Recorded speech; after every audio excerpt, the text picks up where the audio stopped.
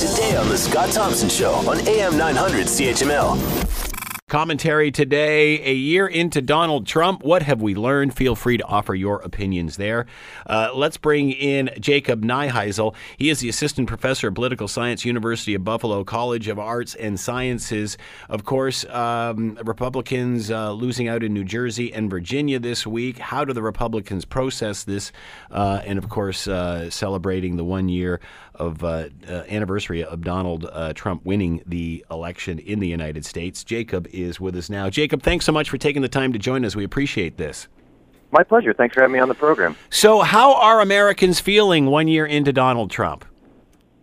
I think that if you liked Donald Trump a year ago, for the most part, you still like Donald Trump. If you disliked Donald Trump a year ago, I think you've moved even farther in that direction.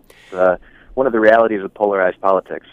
What do Tuesday's election results suggest?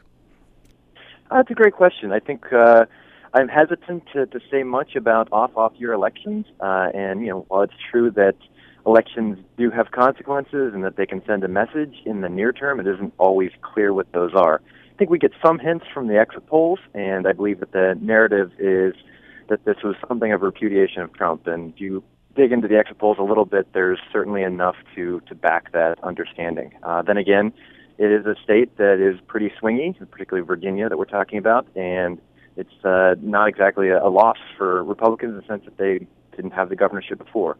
And then there's also New Jersey, which, while technically moves columns, I don't think anyone was real surprised by that.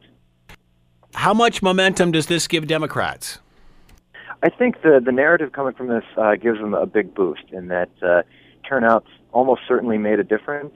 Democrats were able to make a difference by boosting turnout in some areas that they already had a strong showing and by flipping some areas in which possibly went to Donald Trump during the presidential election. And so they showed that they can win on a message that they have coalesced around.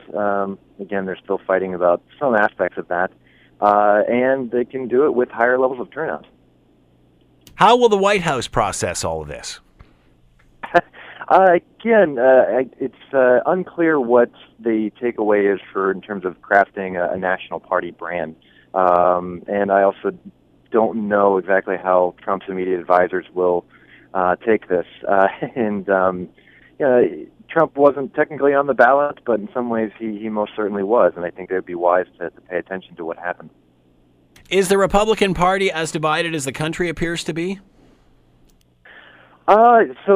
You have a number of folks who are retiring or otherwise exiting politics who aren't saying nice things about the Trump wing of the party, and there are a number of indications that there's some fragmentation within the party, but Democrats are dealing with their own problems as well. I think we're going to see some of that being cleared up after this election. Again, we had a number of candidates who represent more of the progressive wing of the party winning in Virginia, which is very much a swing state.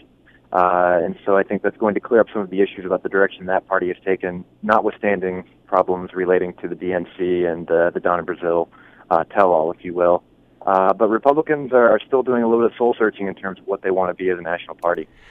Steve Bannon blaming Republicans for not supporting Trump. Is that accurate, or is it maybe that they just don't feel Trump's a Republican? Well, there's a couple ways to think about this, and both have some theory to back it. It's true that when the party is unified and they unify around the presidential party, that they sometimes are able to mobilize the base and pick up votes that way, but it's also true that they're probably losing from the middle when they do that. And so it's this open question when 2018 rolls around or the next presidential election as to which strategy is going to yield them more votes. Is it doubling down and really firing up the base that is numerically in a minority, or is it moving more to the center of the Republican Party, if there is such a thing at this point, and trying to boost turnout among moderates? Want to hear more? Download the podcast on iTunes or Google Play and listen to The Scott Thompson Show weekdays from noon to 3 on AM 900 CHML.